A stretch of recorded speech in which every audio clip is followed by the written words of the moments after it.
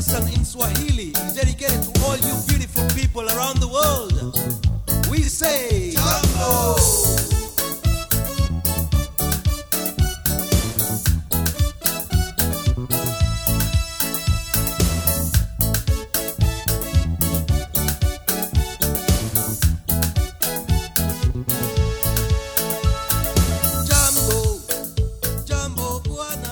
Well, hello and greetings to the Global Mission Podcast. My name is Richard Lewis, your host, as we discuss the issues of worldwide missions and the task of the Great Commission. Today's podcast is entitled, The Flaw of the Excluded Middle in Christian Ministries. This was an article I was asked to submit to a seminary in Southwest Asia. In 1982, missiologist and anthropologist Paul Hiebert wrote an article entitled The Flaw of the Excluded Middle. Hiebert grew up in the district of Andhra Pradesh in India. Observing tribal people over the years, he came to the conclusion that there was a gap in the worldview and concept of many Western Christians from that of Christians in the developing world. Most Westerners see the universe as consisting of two tiers, the invisible things of the other world and the visible things of this world. However, their lack was they were unable to comprehend the invisible things of this world, namely spirits, demons, or angels. People in Africa and Asia are keenly aware of the reality of unknown or even known spirits as they consult witch doctors, soothsayers, astrologers, and prophets in an attempt to understand the reasons for sickness, misfortune, and death. Using Hiebert's terminology, I suggest in this article that there is an excluded middle as it relates to Christian ministry, and that excluded middle is pioneer church planting. Church planting, at every level, is a weakness in ministry throughout the world. But this is especially true for pioneer church planters. Over the past 40-plus years, I have had the privilege to teach cultural anthropology and courses on cross-cultural communication to missionaries and students in nearly 50 countries. Each class is with an intentional eye on church planting and outreach to the most unreached peoples of the world. I usually begin my class by asking each person what is their goal in ministry. What is their hope and their prayer that they will do after they graduate? Overwhelmingly, the response is they one day hope to be a pastor, teacher in the church, or in a Bible college or seminary, or perhaps be involved in some other local ministry. It is an extremely rare occasion when any of my students reply that their goal is to take the gospel to unreached areas of the world, whether that be to secular societies among Muslims, Buddhists, or Hindus. The familiar verse known as the Great Commission is our Lord's mandate for His church, Matthew 28:16-20. Followers of Christ Jesus are to go into all the world, make disciples, and baptize those who accept Jesus as their Savior and teach His commandments. The church today puts a great deal of emphasis on the second and third component of the Great Commission, i.e., make disciples and instructing them in God's Word. I take it that the term make disciples is one of the roles of a pastor as he guides, counsels, and instructs people on how a Christian should live. Teaching seems to be the most sought-after ministry these days as men and women continue their education in deeper study of Greek, Hebrew, and theology. It is the first part of the command that seems to be the defect in the fulfillment of the Great Commission, going. This is not to say that the local church does not go in some capacities. In most churches, evangelistic outreach is promoted and for church members to be a witness to their friends and neighbors. Many parachurch programs, such as helping the poor, fighting injustice, being involved in pro-life causes, sex trafficking, and establishing schools and orphanages, does indeed lead many people to be introduced to the good news of the gospel. However, in most of these ministries, it is generally within a monocultural local context, meaning people who are of the same language, caste, tribe, or ethnic background.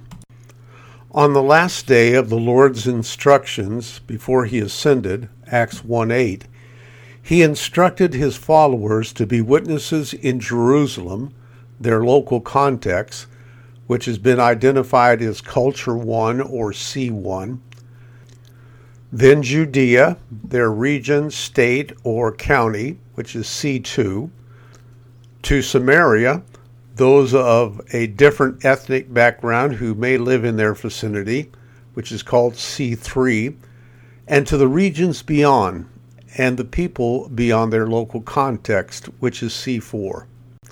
The flaw of the excluded middle in Christian ministry is that most ministry activity is rarely C3 or C4. To put it in another way, there is very little pioneer church planting or pioneer gospel outreach. In 1977, James Ingle and Wilbert Norton published a book entitled, What's Gone Wrong with the Harvest? Jesus told his disciples in John 4:35 that they were not to say that the harvest would be in 4 months, but that the fields were white already unto harvest. Why then, after 2,000 years since our Lord was taken up, half the world's population still have never heard the good news of Christ's salvation? It's been estimated that 3.6 billion people in this world have never met a Christian. With all that the church possesses in resources, technology, and more importantly, the Holy Spirit, what indeed has gone wrong with the harvest? R.W. Lewis suggests that there are 7 reasons why there is a flaw in Christian ministry and the obstacles in global outreach. Certainly this list is limited and there can be much more added. But for the purpose of this article, I will highlight just 2 reasons for the flaw of the excluded middle in Christian ministry. Number 1, lack of clarity of need. Ralph Winters, missiologist and founder of the U.S. Center for World Mission, stated, "When the task is not clear, people are not sent." As one travels around the world and interacts with churches, seminaries, mission committee members, and even missionaries, it is obvious that many do not have a clear understanding of the need in global outreach. Churches and mission organizations continue to send people to countries and people groups that already have a significant Christian population, while at the same time have no knowledge of a world without a gospel witness. Consider these statistics. There are 1.8 billion people in this world that have less than 0.1% Christians among them, meaning 1 per 1,000 people. And many do not even have one Christian in their people group. Only 1 out of every 1,000 missionaries who are sent go to the most unevangelized people in the world. Instead of sending people and resources to the most unreached peoples of the world, the church continues to work among the evangelized. I am aware that statistics are a moving target, but here are the general numbers. It is estimated that there are 5.5 million full-time Christian workers in the world. 76%, or 4.19 million, are those that are working in the reached world. 1.3 million workers, or 24%, are Christians working in the unevangelized world. While only 20,500 workers, or 0.37%, are Christian workers working among the unreached. There are about 400,000 foreign missionaries throughout the world, which would include all the Catholics and the Protestants. 310,000 foreign missionaries, or 77%, are missionaries going to the reached world. 78,000 of the foreign mission force, or about 19%, are going to the unevangelized world. 13,315 foreign missionaries, or 3.3%, are the missionaries that are going to the most unreached peoples of the world. What does it mean to be a frontier pioneer missionary? Lewis states, if everyone is obeying God's calling to be a missionary wherever they are, then God is calling 99.99% of people to work among the 45% of the world's population that already has the gospel, and calling virtually no one, 0.005%, to relocate among the other 56% of the world that are not Christians. She goes on to write, you have a better chance of being in a plane crash than being one of the few missionaries to the unreached out of the total 2 billion Christians in this world. If the church is sending people primarily to the most reached areas of the world, follow the money and we will see that the limited resources available for missions is invested in those areas that have a considerable Christian presence, while those going to the most unreached people of the world suffer with little to no financial backing. Here are some of the statistics on how Christian giving is used. 97% of money that goes into the church is for pastoral ministries of that local church, mostly in Christian nations. For home missions in the same Christian nations, 2.9% of all money goes to home missions. Going to the unevangelized non-Christian world is 0.3%. Money that goes towards the unreached people groups of the world, 0.001%. What these numbers reveal is that, first, $97 out of every $100 given by Christians remain in the local assembly. For the Indian context, for every 100 rupees that is given to the church, 97 rupees remain in that local body. And for my Kenyan friends, for every 100 Kenyan shillings that is given, 97 shillings remain in the local body. When I query my students in Africa and Asia and ask about their church's missions budget, many of them concede that probably 100% of the church's income remains within the local body. If there are funds dedicated to outreach outside of the local assembly, it falls into the category of home missions. Of course, the whole matter of what is missions is also a discussion, though outside the scope of this article. Nevertheless, Bishop Neal's statement in 1959 that if everything is missions, nothing is missions, is as relevant as it was 62 years ago. Neal goes on to say in that lecture, if everything that the church does is to be classified as mission, we shall have to find another term for the church's particular responsibility for the heathen, those who have never heard the name of Christ. And that in 1959 means half of the people now living on the earth. Yet there is a tendency to make everything missions. Tom Telford, consulting a local church, asked the missions committee why the paving of the church parking lot was a part of the mission budget. Their reply was, "Our church members are missionaries, and they need to have a place to park." Obviously, there is a need for more clarity and awareness of what is missions and who is a missionary. But clearly, the excluded middle in Christian ministry is pioneer missions.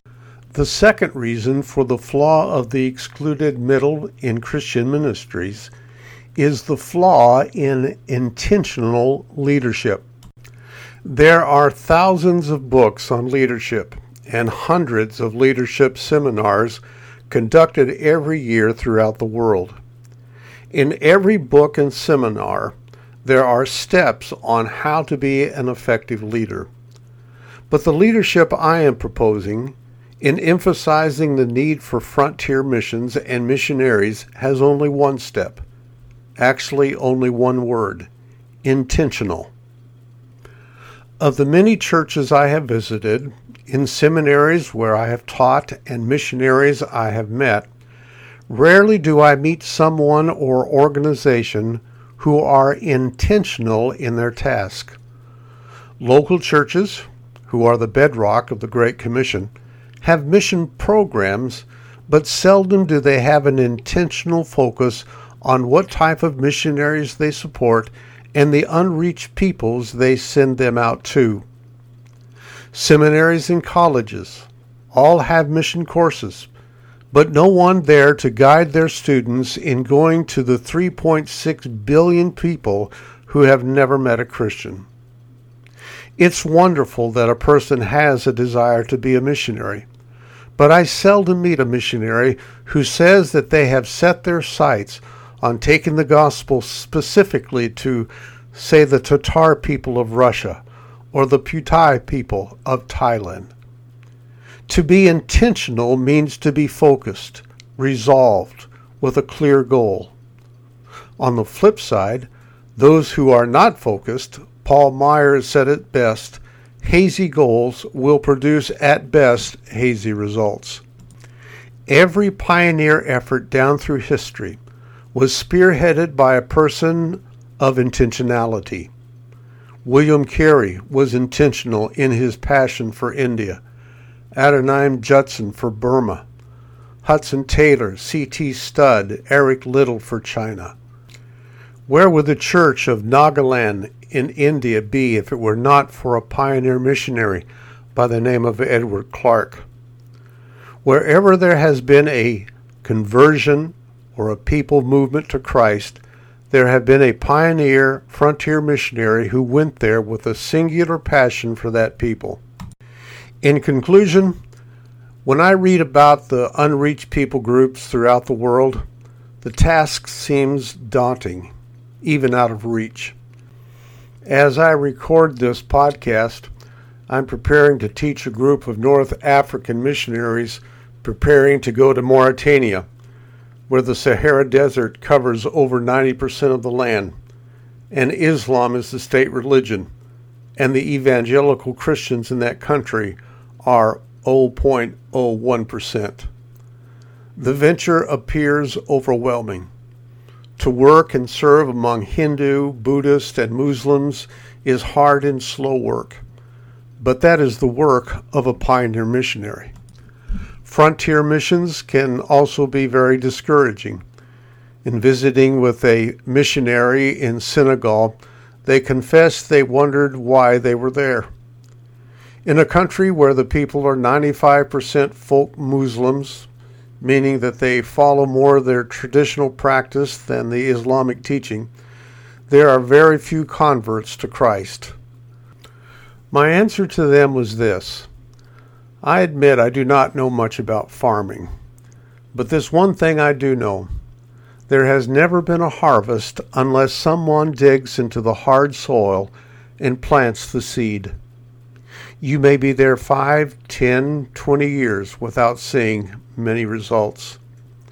Judson only saw 18 people come to Christ after 12 years working in Burma.